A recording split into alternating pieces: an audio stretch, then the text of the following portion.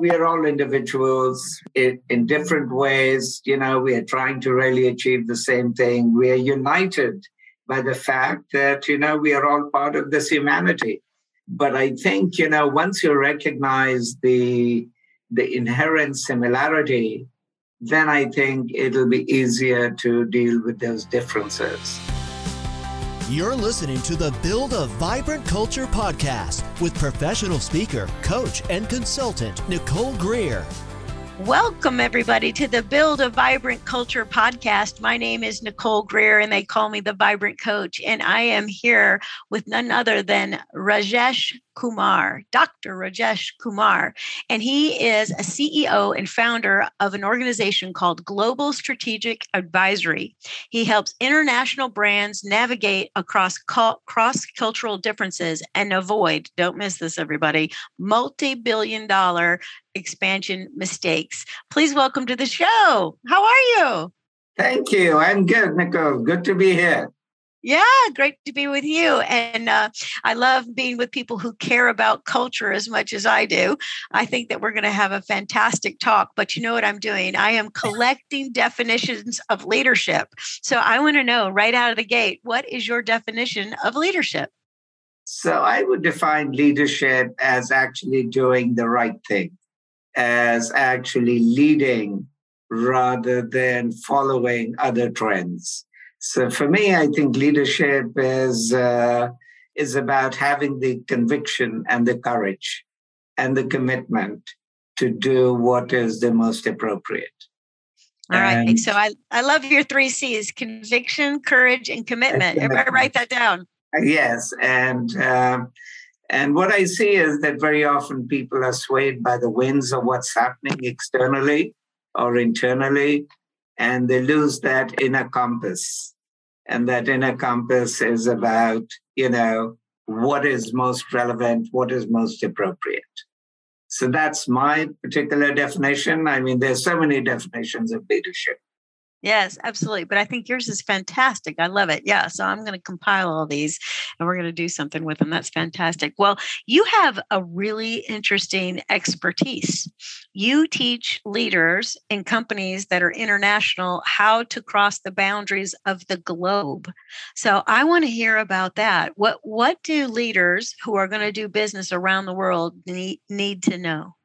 I think there's a couple of things. Firstly, they need to have a sense of awareness in terms of differences, in terms of understanding diversity, which is absolutely critical because, without that sense of awareness and self-knowledge, it is hard to actually initiate any particular action. Now, of course, in recent years, a lot of companies that have started their DEI programs. And so I think there is that awareness that is probably building.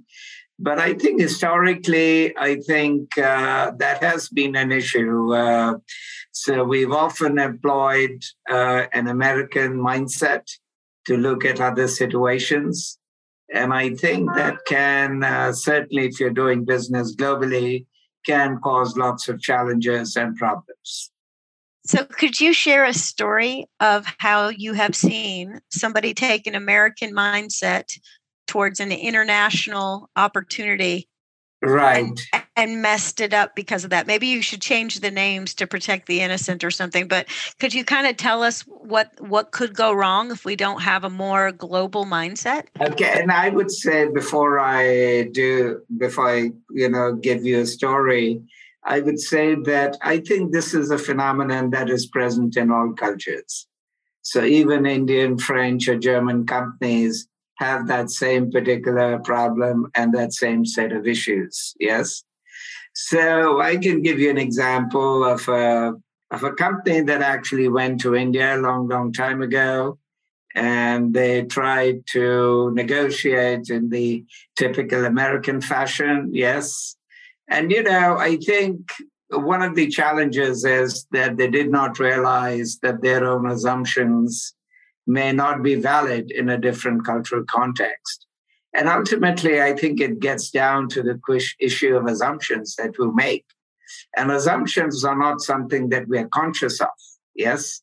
So they assumed that because the country needed X, product X, that they would be willing to pay any amount of price for it. Yes. But that was misleading. That's a wrong assumption.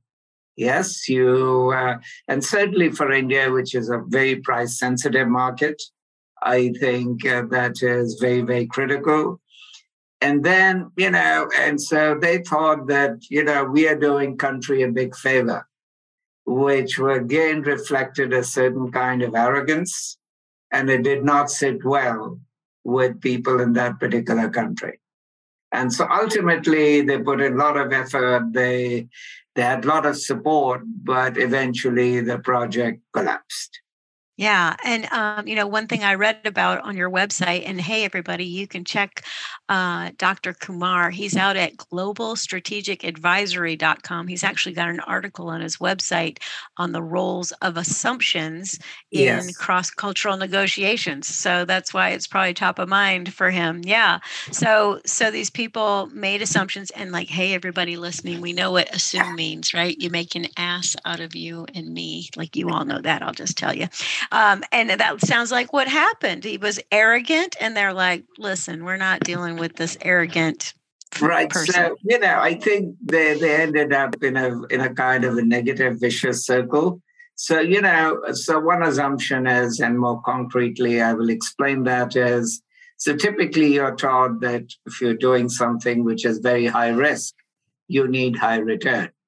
Yes. So you need the compensation for the extra risk.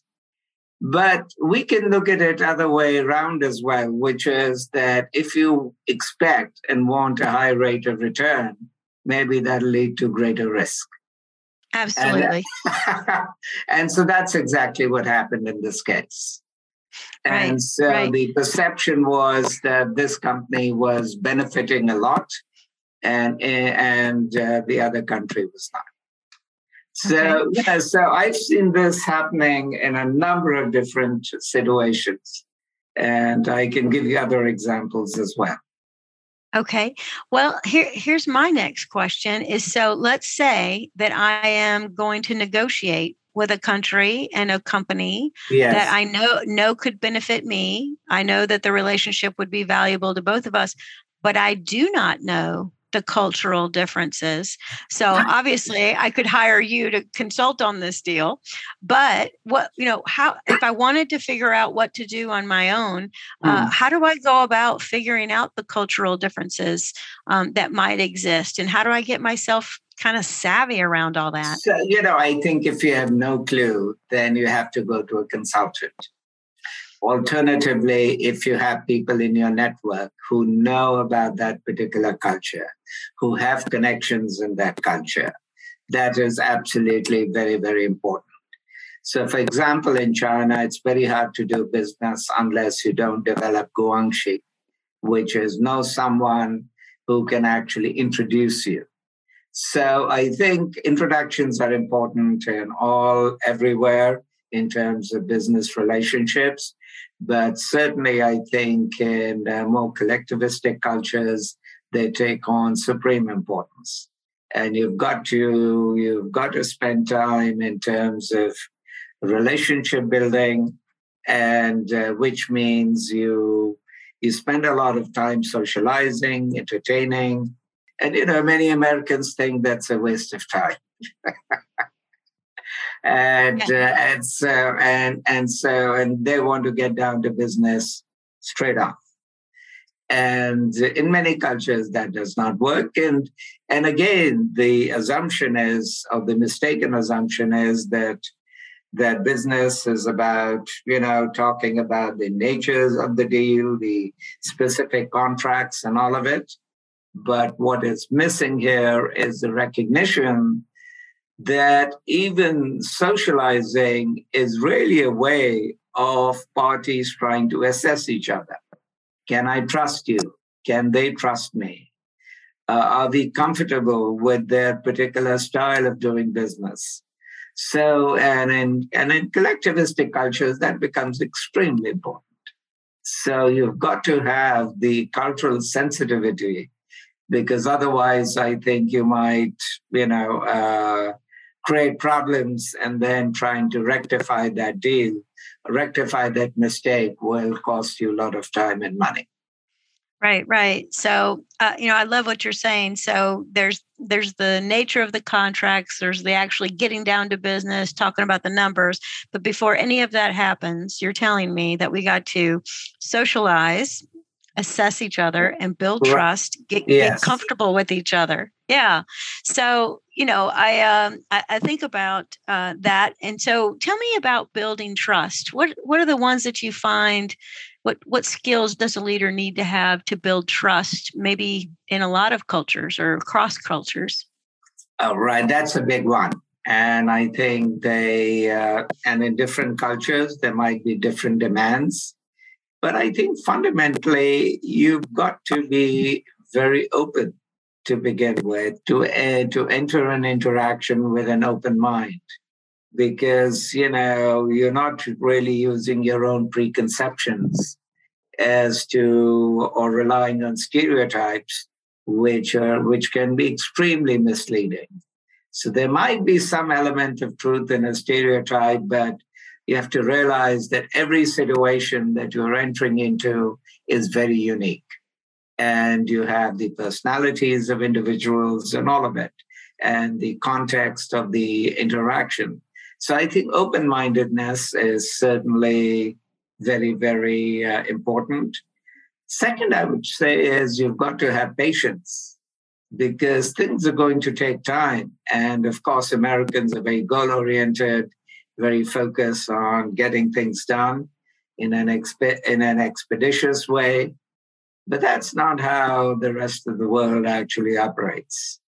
And so you've got to allow, certainly if it's a project which is very, very important for you, I think you've got to be patient. Do not rush things. It can, it can actually cause problems. And the third thing I would say is that have a sense of curiosity, and because I think that is very, very important in terms of, having the motivation to understand where the people are coming from, what their backgrounds are, and all of it. And this notion of curiosity, I've noticed it myself when I interviewed Japanese managers way back in the mid-'80s and late '80s when I was doing my dissertation. They would spend hours with me. So I interviewed both American and Japanese managers, but for the Japanese, as I sense, they were as interested in learning from me as I was interested in getting information from them. So typically, I remember there was one meeting that lasted for 4 hours, whereas with the American managers, they were very professional, courteous, but it was 30, 45 minutes or thereabouts. So you see a difference in perspective, a difference in attitude, and this role of curiosity was also brought to my attention. I was talking to a Dutch expatriate who's lived in Japan for many years, and he was saying, Japanese, extremely curious people. And so you've got to have the motivation and the willingness to understand a different people coming from a different cultural background. Yeah, I love everything you're saying. Okay, so I just want to recap what you just said so the listeners get it. So, this thing of slowing down, assessing the situation and building trust is of utmost importance if you're doing international relationships with different companies. Number one, open-mindedness. Try to park your stereotypes on the curb before you go in. Yes. Everybody's unique. Everybody's got a different personality. Be patient.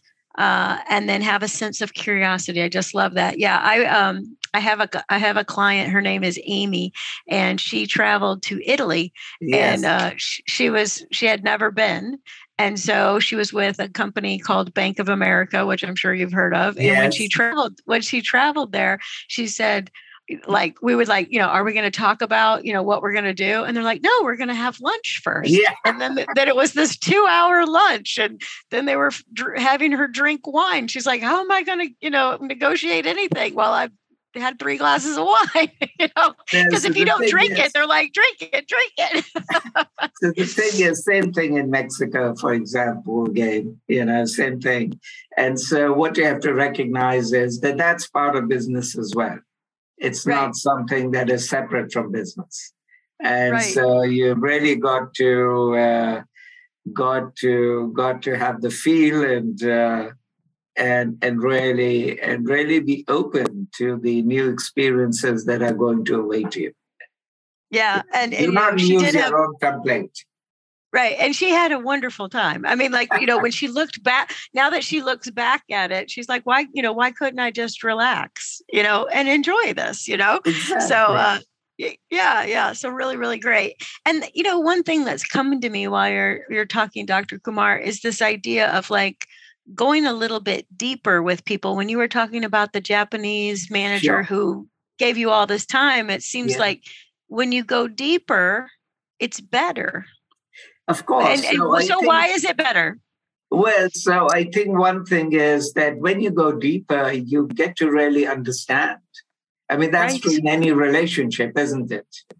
And so, you have to go deeper to really get a feel for the other person and for the other person to feel you.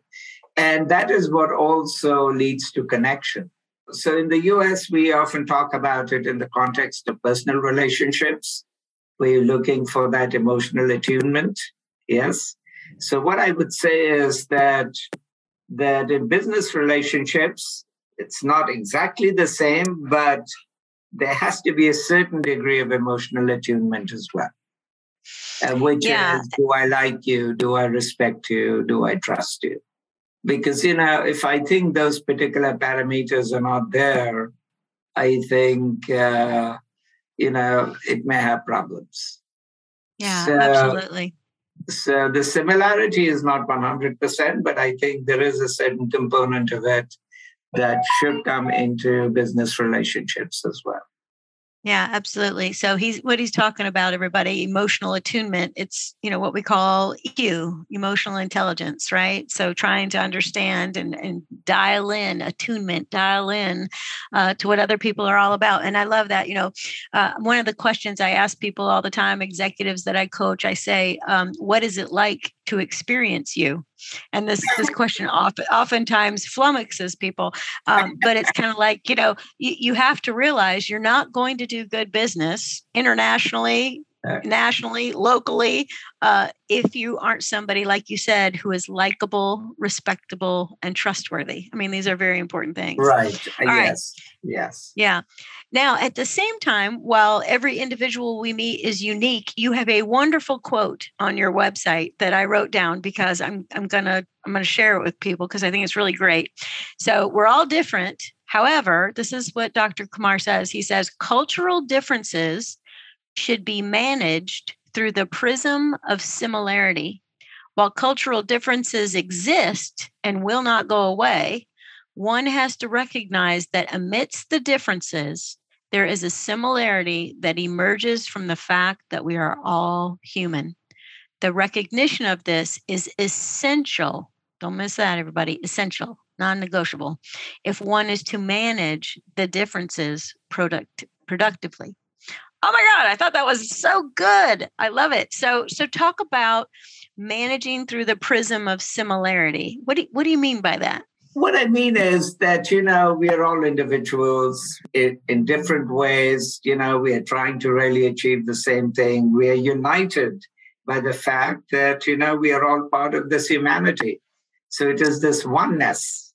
And so it is kind of a spiritual concept in a way, which I'm borrowing from. But I think, once you recognize the inherent similarity, then I think it'll be easier to deal with those differences.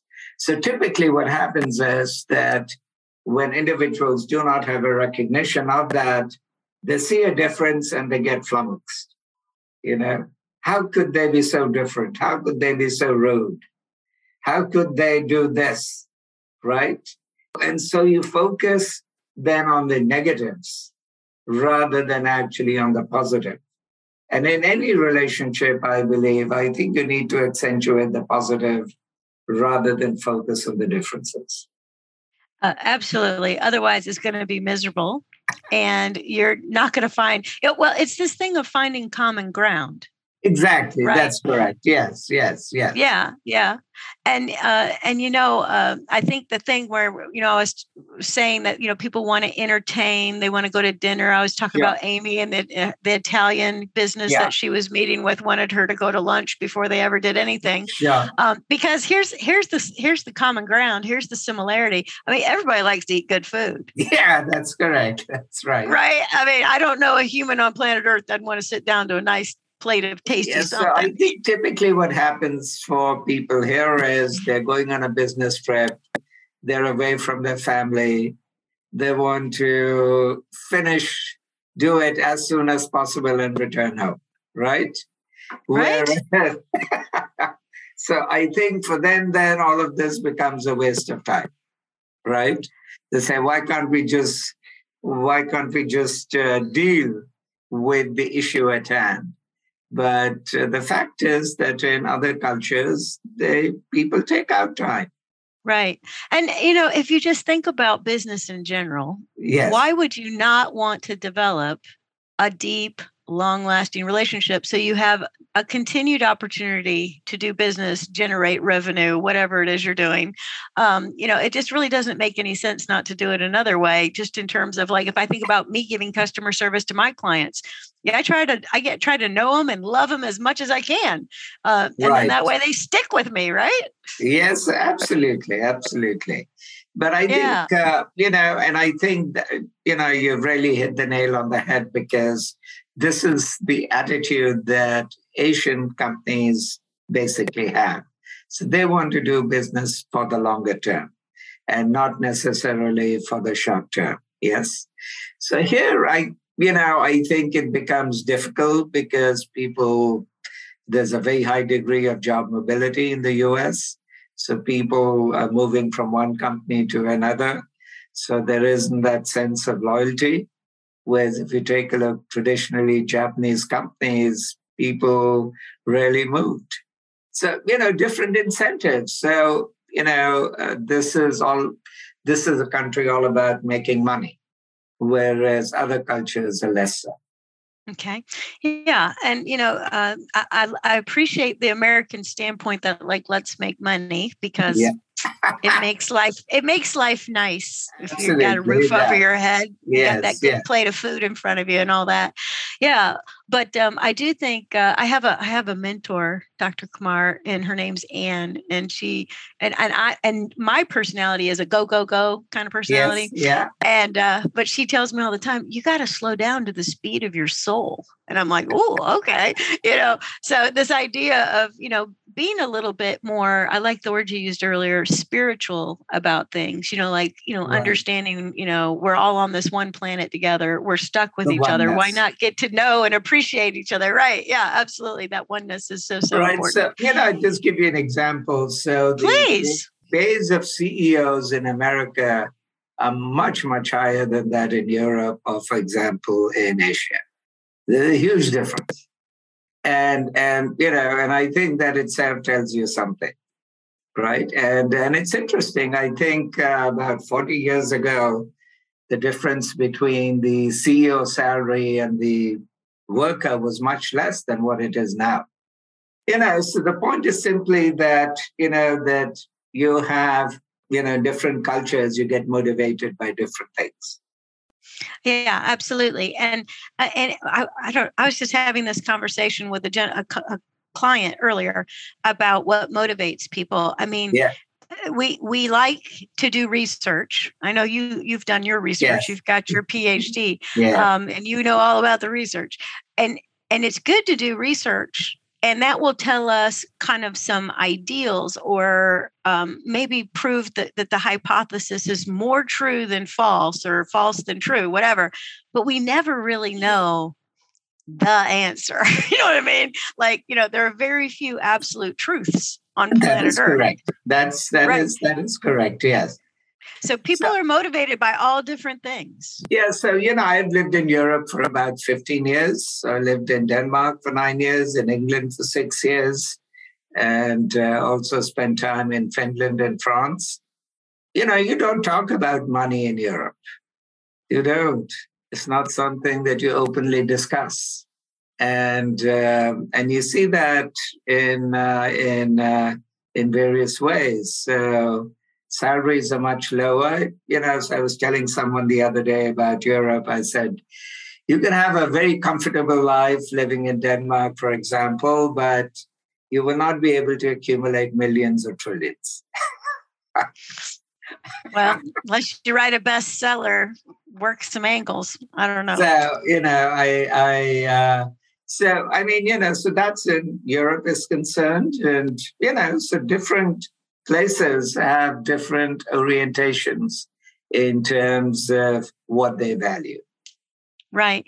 And I don't think Dr. Kumar is saying that if you want to make a bunch of money and you love living in America, that's a bad thing. I think what he's saying is just be aware that people have different perspectives, and that awareness can help you manage yourself inside of the conversation. And, I give this quote all the time, Dr. Kumar. I got it from my master coach. He said, uncommunicated expectations are a premeditated opportunity to be disappointed. And so what we're saying here is, don't set some kind of expectation through your lens only so that you end up being disappointed. Have that open-mindedness, patience. Right, that's what I said. Absolutely. Yeah. Now some people have only done one thing, lived in one area, experienced one thing. And so when they think about doing something international, doing some international business, dealing with somebody from a different culture, they might be fearful or have anxiety. And you talk about that also on your website. So what can you do to kind of manage your fear and your anxiety of stepping in that unknown culture? What can you do? So the first thing is to recognize that you will experience anxiety. So just the expectation or the recognition that this might happen actually is going to calm you down. Yes. Second, I think if you have connections in that culture, you have the right people who can guide you, who can, whether they're consultants or whether they're part of your network or they're friends of friends, I think you need social support. And that social support will also help in terms of reducing anxiety. And the third, as you mentioned, Nicole, is a question of expectations. Just go with an open mind. Be open to all kinds of experiences. And people are open to all kinds of experiences here. And it's just, you're just adding another layer in terms of what a new experience might be. That's right. My one daughter, she went on a exchange and she went to Fiji. And she went to Fiji on exchange. And I'm like, so the first thing I think of is beaches and sand and all this kind of stuff. And all of that was there. But my daughter really came back a changed person. And then she ended up going to Nicaragua several times, and I think that the thing about, if you can get past the fear, anxiety, you can step out, so it makes you a much more informed, richer human being. And she learned so much and still talks to people in these different countries. And I think to myself, when I was coming up, I didn't leave Ohio. You know what I'm saying? And so, you don't know anything outside of Ohio. But my daughter, who's only 23 years old, has connections around the world. This is where it's going, right?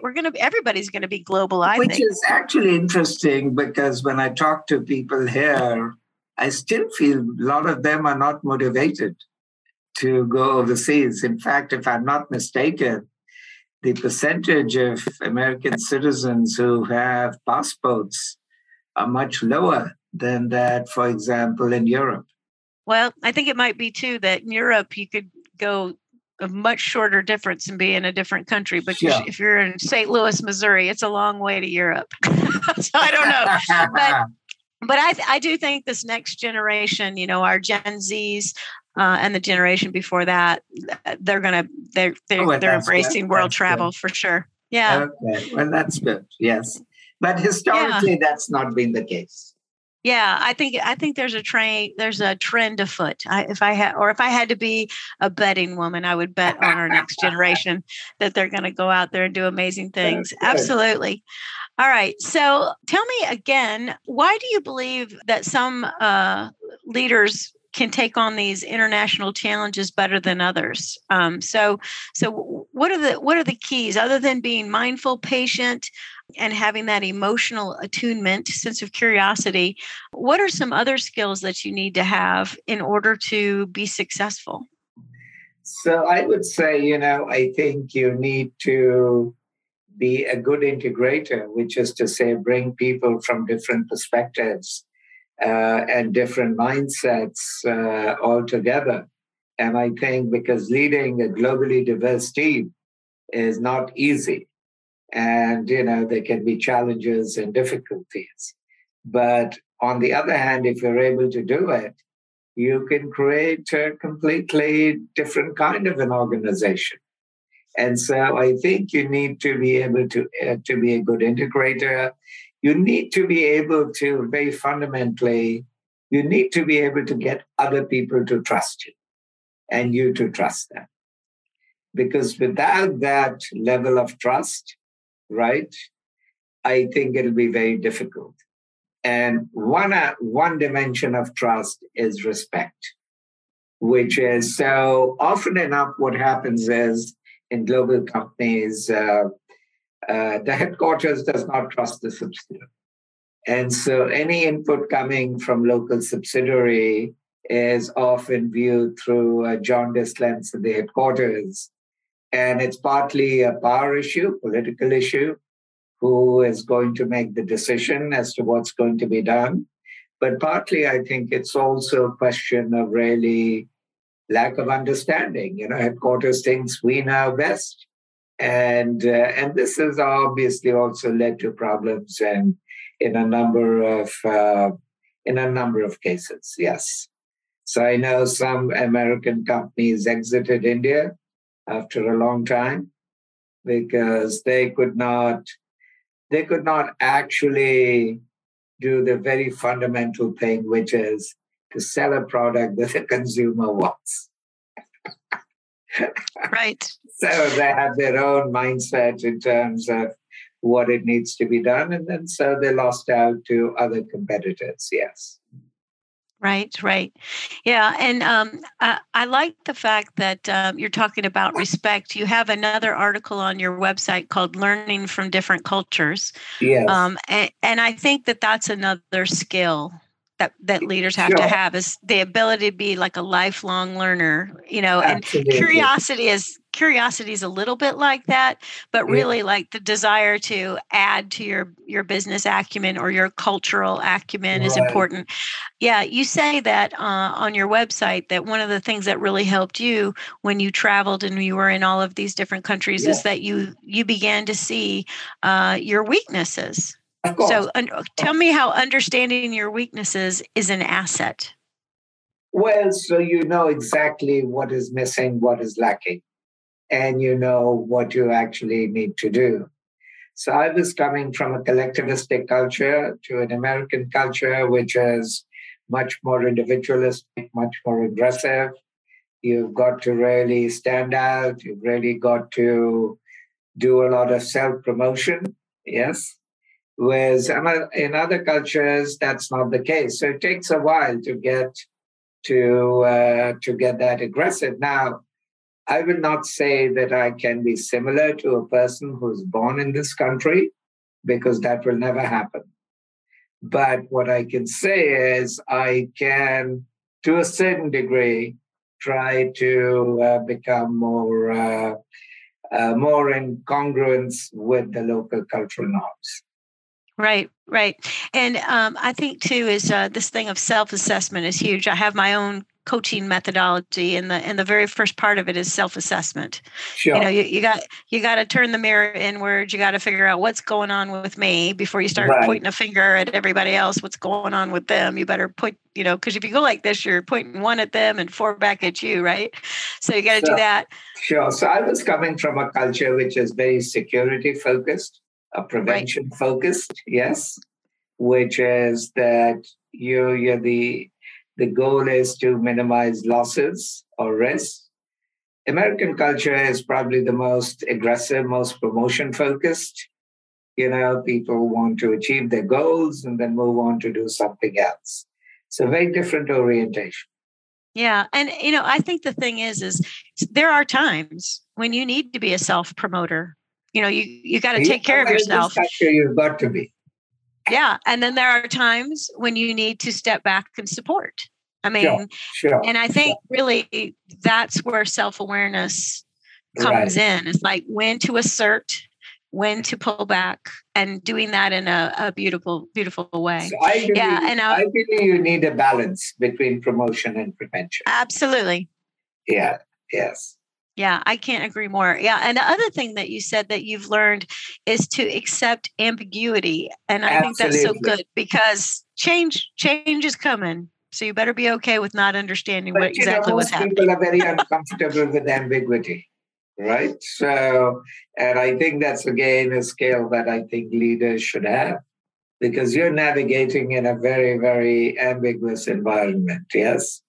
And you've Absolutely. got to learn to tolerate this. And certainly across cultures and all of it, I think it's very, very important to consider that.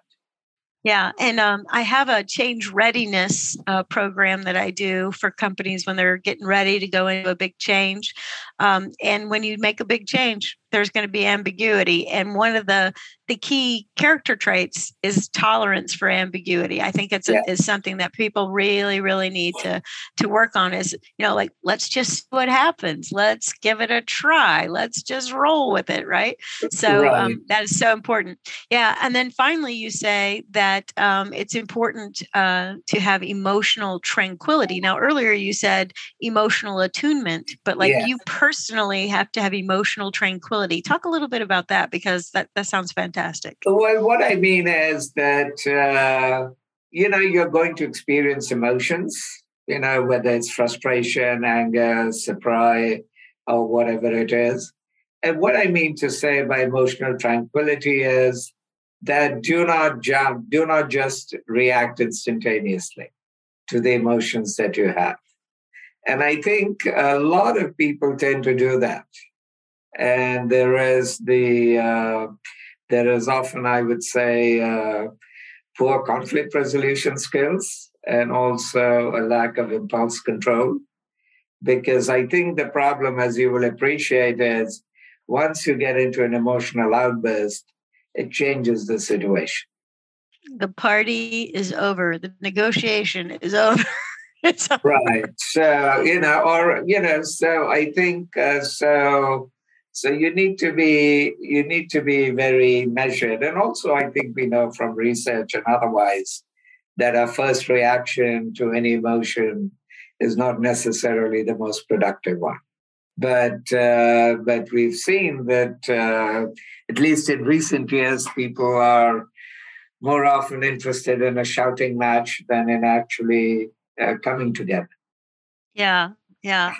And really, this is very scientific because I'll tell Dr. Kumar what he already knows, but maybe some of you may not be aware, those of you listening, is emotional tranquility. Again, I think would be like this idea of emotional intelligence, but every single human, no matter where you come from, you have an amygdala, which is this little lizard-sized brain at the base of your neck.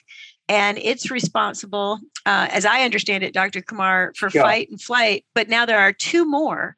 They say that the human brain has evolutionized further, and there's fight, flight, freeze, and deflect. Yes. Fight, flight, freeze, and deflect. Oh, wow. And that when you get, I like to say it like this because it has a little punch, but like you get hijacked, you're like, your amygdala takes over. You're like, Yeah. And that's when you lose your emotional tranquility. But if you can recognize, and then with your limbic brain, which is more in the center part of your head, you're like, oh, that just made me angry. Recognizing. Yeah. And then finally coming to this big forehead, because look, Dr. Kumar has a big forehead and so do I. See that? And so we finally get up here and we stop and we go, that made me very angry. However, I don't think he understood my culture. I don't think he really meant anything by it. Right. You know what I mean? Yeah, absolutely. And I think one of the problems in anger is that you get angry because you perceive someone else has done something to you and that someone has done it intentionally. Now, you may be mistaken in any relationship. It may well have been an accident. Sometimes, of course, it is intention, but not all the cases. So why deliberately jump to that assumption of conscious intention? And of course, once you assume of conscious intention, then the interaction enters into not a very productive space. That's right. And I think, the ego hangs out somewhere down here around by your amygdala, it's like, how dare he? Well, he wasn't even daring. He just said something he shouldn't have said. He made a mistake. He did, he wasn't all those things. He wasn't open-minded. He wasn't patient. Sure. And he wasn't curious. He made an assumption, right? And so you got to forgive people. So back to the spiritual part of that. Sure. It's very good to be forgiving too, I think. Absolutely. Yes. But I think, there are very few people who can be forgiven. I don't know. Maybe there are. Have you seen leaders being very forgiving? Well, I have. Now, but there's the old thing, Dr. Kumar, it's like, I'll forgive you, but I'm not going to forget. I gotta keep my radar up in case you do it again, but I do think that, we know people are going to make mistakes. Would you consider that forgiving when you say that I will forgive you, but I will not forget? Well, I think in business, you do have to keep your radar up. I mean, I would give you another try. Yes. I would give you another opportunity. Sure. Yeah. But I do have money on the table. I do have this organization's reputation on the table. Right. I have to be cautious. Yeah, absolutely. Of course. Yeah. All right. So let's pretend we have one special listener who is like getting ready to get into international business, travel for the first time or something. If you gave them one more piece of advice, what would you share with that listener? Consider this as a journey of adventure. I love it. So I think go with a very positive, proactive, and, recognize that there are a lot of things you're going to be exposed to and see that you could never have imagined before. And while some of them might not be to your liking, there are other things that will really surprise you. And as you mentioned, your friend who went to Italy, and then she started enjoying having that particular lunch and all of it. So I think you have to go with an attitude that is more positive, that is accepting of differences, because traditionally I think we have viewed differences as wrong. Yeah, I agree. And so that's part of human psychology. But, I think, you need to get beyond that. Yes. Yeah, absolutely. All right, everybody. We have spent some great time with Dr. Kumar. Here's what I want you to do. I want you to understand that you can find him out on the World Wide Web. He is at globalstrategicadvisory.com. Please check out his blog and his articles where he has all sorts of great information. Dr. Kumar, are you on LinkedIn? Could we find you on LinkedIn and be your friend? Yes.